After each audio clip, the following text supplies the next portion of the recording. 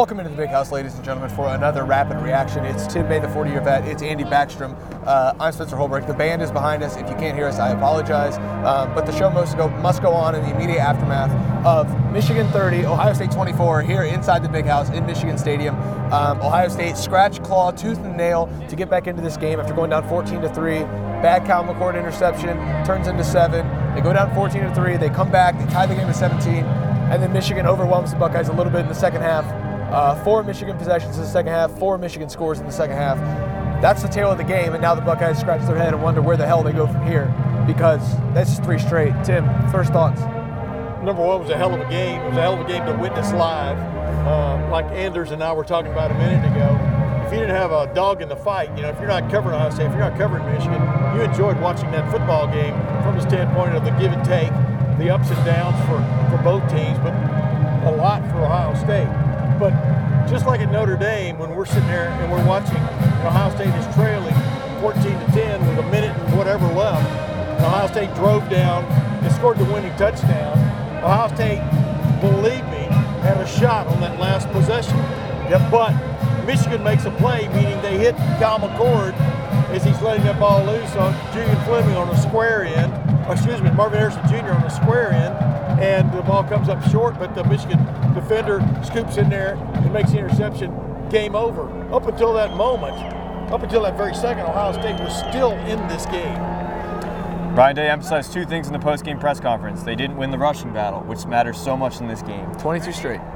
They did not win the turnover battle, which matters in every game and especially this game. And if you don't win those 2 things, you're not going to win this game. Nope. That was the case again today. And you look at those 2 interceptions, you can argue if that was Kyle McCord, if it was the pressure on the last one, if it was just a good play by Will Johnson on the first one. But the bottom line is they turned the ball over twice. They didn't turn Michigan over. And this defense that was so good for so much of this year and that got stops whenever Ohio State needed it to, couldn't get a stop in the second half. And that was the difference today, because this offense actually turned things around. I know they were playing from behind and trying to catch up after that slow start, but they did turn things around in the second half, and the defense this time couldn't help. Yeah, and being fair, the defense at least did force a field goal on Michigan's last possession. Sure. That mattered. Nice consolation. I'm sure the people love that. No.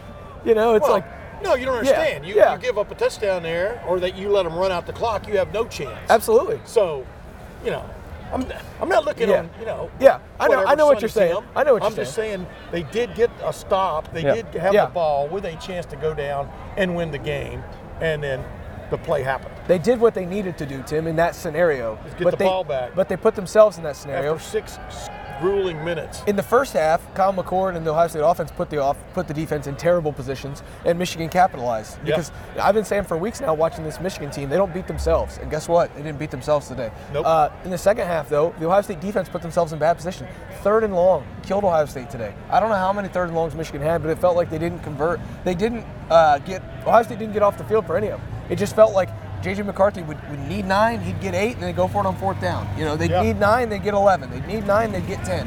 Ohio State did a great job on 1st and 2nd down, I thought. They stopped Blake Corum. He didn't have a great day. He had 2 touchdowns, but they were one of them was 22 yards. I think the rest of his day was under 30 yards as a rusher. And, they did what they needed to do, but when you're coming from behind, you have to make the plays. And in these kind of games, Andy, the margins are so small, and I don't think Ohio State won on the margins, though. The turning point for me was in the second half when it was 17-17. Ohio State just had one of its best offensive drives the entire season. Season? Yes. 8 straight runs, 12-play drive. They milked more than 6 minutes off the clock, and they ended with a Travion Henderson touchdown. And it felt like that was the point where, okay, offense did its job. Now defense needs to pick it up. How many times have we seen that the other way around this year? Defense did its job. Now offense picked the other side up. Well, this time the offense did its job, but the defense didn't. And we had, unfortunately, an injury on the field. Zach Zinter was hurt and had to be carted off, and obviously wish him the best and his family as well. But after that, first play back, Blake Corum rushes for a touchdown, 22 yards to the end zone. And it just felt like that just invigorated this crowd. It felt like that was the chance Ohio State had to turn things around, have a stop, and build on that momentum its offense was building, and it just didn't. Yeah, like you just pointed out, looking back, you could see all of these ups and downs and moments where Ohio State could have seized control and didn't. It's really easy to see them in retrospect. drive that you pointed out where they ran the ball, the last 8 plays of that 12-play drive, I think it was, just went right down the field. They did to Michigan what Michigan did to Penn State, to a certain extent. I'm just going, wow. I was very impressed. But then when they needed to seize the momentum after tying the game, defensively, they couldn't do it. And, last year was death by 5 slashes for Ohio State defensively. This afternoon, it was basically death by 1,000 cuts. Yeah. And you got to give it up to Michigan, man, in that regard. I was going to say something else, but I decided not to. This isn't your Michigan-Ohio State games from the last 2 years. It's just not. Ohio State competed in the second half. Ohio State showed it was tough. Congratulations, Ohio State. You are a tough team. Nobody's going to question Ohio State's toughness anymore. That's not a thing. But now they're going to question them against Michigan because now there's 3 straight, and you haven't won since 2019 because Michigan backed out of the 2020 game. And Jim Harbaugh wasn't on the sidelines, but he didn't need to be because they still got to win. The things are starting to add up in this rivalry. They're starting to pile up in this rivalry, Tim. You know it better than anybody that things can snowball in this rivalry. Yeah. And it feels like when Ohio State would get the momentum here, Michigan would take it right back. And when Ohio State felt like they were getting something going, Michigan would do something right back. And it just feels like those exact moments and I'm not discounting you, Andy, but Tim covered the rivalry. I've lived in the rivalry my whole life. Those were the things Ohio State did well from 2001 to 2019. Yeah. And the things that Ohio State did well for 20 years, now all of a sudden it's getting thrown right back in their face. And every time you feel like you've got that momentum, Michigan just snatches it from you. Yeah. What's unfortunate, and I say this, what's unfortunate, this was the last of what I call the classic Ohio State-Michigan games. Yep. In the sense of it's the end of the season. Last year, definitely we thought it was, but dominoes fell on the last weekend of the season, the championship game weekend, and Ohio State suddenly found itself in the college football playoff with another shot. This was the last of those because next year's going to be 12 teams. Without a doubt, Ohio State would be in the college football playoff this year. Yep, they'd host a game. It was 12, exactly. To me, it feels like the end of an era because the next several years, Ohio State and Michigan can play 2 weeks in a row based on the new way the Big Ten is going to be structured, et cetera. They could play 3 weeks in a row or 3 games in a row based on the way the playoff is going to be structured. You never know what's going to happen down the road. So this was that last game, and what I am getting to a point here.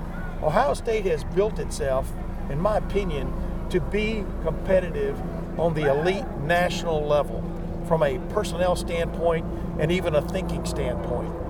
But the last 3 years, Michigan, Mr. Physical, has stepped in and thrown uppercuts when it needed to and won 3 straight of these games, if you follow my drift. Yep. See, I've never believed in building a team for just 1 game a year.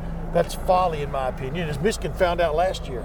As Michigan found out the year before against, Georgia? Yep. Yeah. You got to, so a new dawn. This is the new dawn of the new era, and it's too bad, or the sunset of the old era, and it's too bad Ohio State is waving from afar. All right, here's what I'll say. I mean, the thing is, that was a little dramatic. No, you're right. And I think the thing is that what makes it more frustrating for Ohio State fans, I believe, is that this is the 2021 class had so much talent. It's the most talented class so far. Ryan Day has brought in highest rated, every metric you want to measure it by, most talented class. And it's headlined by Marvin Harrison Jr., which we don't know if he'll play another game in an Ohio State uniform. I think we know the answer to that. We probably know the answer to that. My point is, there's so much talent, and you still can't win this game this time. And I think it makes you ask the question repeatedly, which has already been asked the last 2 years, is why? And it goes back to the game plan here. Like we were talking about in the press box. As creative as I thought Ohio State got at times offensively, it didn't get as creative as Michigan got. No. Nope. And we still haven't seen like a genuine trick play. We saw Michigan pull one out with the Donovan Edwards pass downfield, 34 yards to Colson Loveland. That was their biggest passing play of the game. All season, I was waiting for some kind of wrinkle like that. We saw little things here and there that were creative for sure. Pre-snap motion, the orbit motion goes along with that. But we didn't see that like, there it is. Yeah. And I just felt like if there was a time to use it, it was today, and we still didn't see it. And I think that's got to be the frustrating thing for Ohio State fans is that You got all this talent. You got the difference makers more than anyone in the Big Ten, and you still Well, can't for win this example, game. I like that run by Xavier Johnson. They brought him in. I called it the Brian Baschnagel homage play to 1973, where they ran him inside. Was like 3rd and 7 or whatever it was. They ran him inside and really caught Michigan napping because they spread the field. That was a good call. It wasn't a halfback option pass, but it was still a really good call. And so they had some things in this game, but they almost all got to work. I mean, even after that halfback option pass by Michigan, they were held to a field goal. Tim, this is the second straight year that Ryan Day's getting questioned on a 4th and short. Last year it was with the fake punt that wasn't. This year it's at the end of the half. You take a field goal from 50-plus yards out. We've never seen Jaden Fielding make one. He misses it. Then Michigan, this is the second straight year. Ohio State's questioned on a 4th and short. Ryan Day probably got a little timid there, wanted to get some points, didn't want to go for something bigger. Michigan throws a halfback pass. This is the second straight year Michigan's ran a play where they throw a pass with a running back. And that shows the creative difference and the killer instinct difference on that sideline today, in the maize and blue, and that sideline in scarlet and gray. Yeah, I thought Sharon Moore called a hell of a game. When they needed something big, it was either throw it to Marvin Harrison Jr., which is a fine strategy. I've said push the Marv button more. They only got 9 targets today. He was double teamed a lot. But there were times where Michigan was just more creative, and it shows up. The halfback pass shows up. The punting game today for Ohio State was terrible. Yes. A couple 30-yard punts. Whoever is punting for Michigan was sending ridiculous punts out there in flip field position. The little things, again, like I said, on the margins, Michigan won this game, and that's why the scoreboard shows 30-24 instead of Ohio State getting on the bus going home with a happy smile on their face. That's a long trip.